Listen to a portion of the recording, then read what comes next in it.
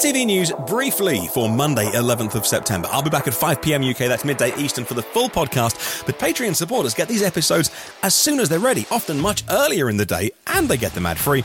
Be like them by clicking on a link in the show notes. We'll start with a great bit of breaking news from this morning, and that is confirmation that BMW's Mini brand will stay in the UK. We thought it was leaving for China, but spending £600 million to the next generation Mini Cooper and Mini Aceman EVs to be made in their Oxford plant. Of course, Mini is a British name. They lean very much heavily into that heritage, Union Jack headlights, etc., and then we're looking to leave China. Government's kicked some money in. Looks like they're staying.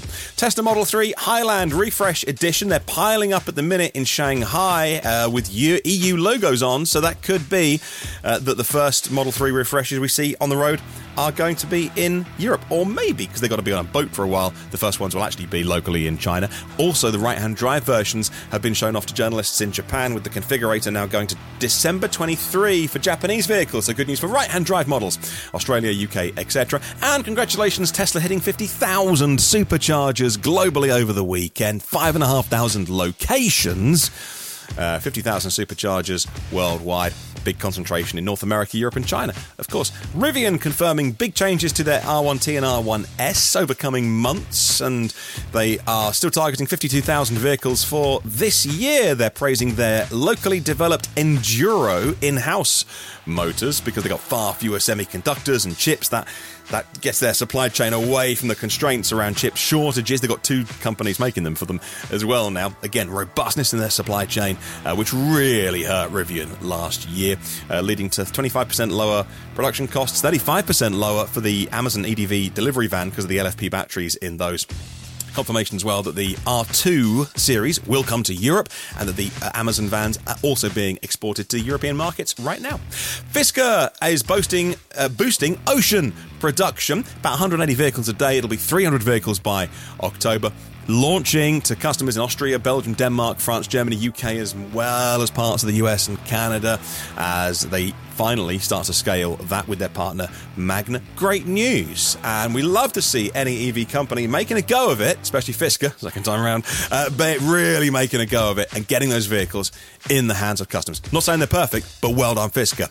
Cadillac are offering an over-the-air update on their Lyriq if you want a performance boost. $1,200 gets you the same horsepower but a lot more torque from the same motors. Obviously, it's an over-the-air update to reduce your 0 to 60 time, your performance time. Not sure that's necessarily going to be attractive to Lyriq owners. A car more about luxury, really, but if that's for you, look out for it.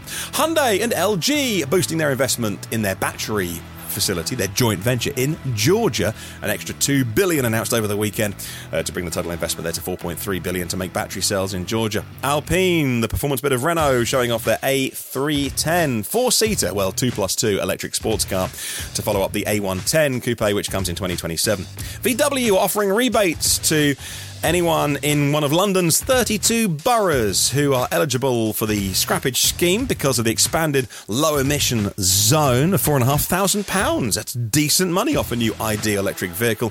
The Volkswagen will kick in if you are affected by the expanded ULEZ. California are shifting their EV rebate focus away from where it has been, and according to this report in Southern California's Daily Bulletin, which I found, they are going to refocus it on low-income drivers, and that's a very, very good thing. And NIO's EC6 is hitting the roads just a day after they launch it. We find out more details on September 15th. We don't know too much about it. EC6 on sale already. They're moving it to their new platform with the LiDAR, etc., etc.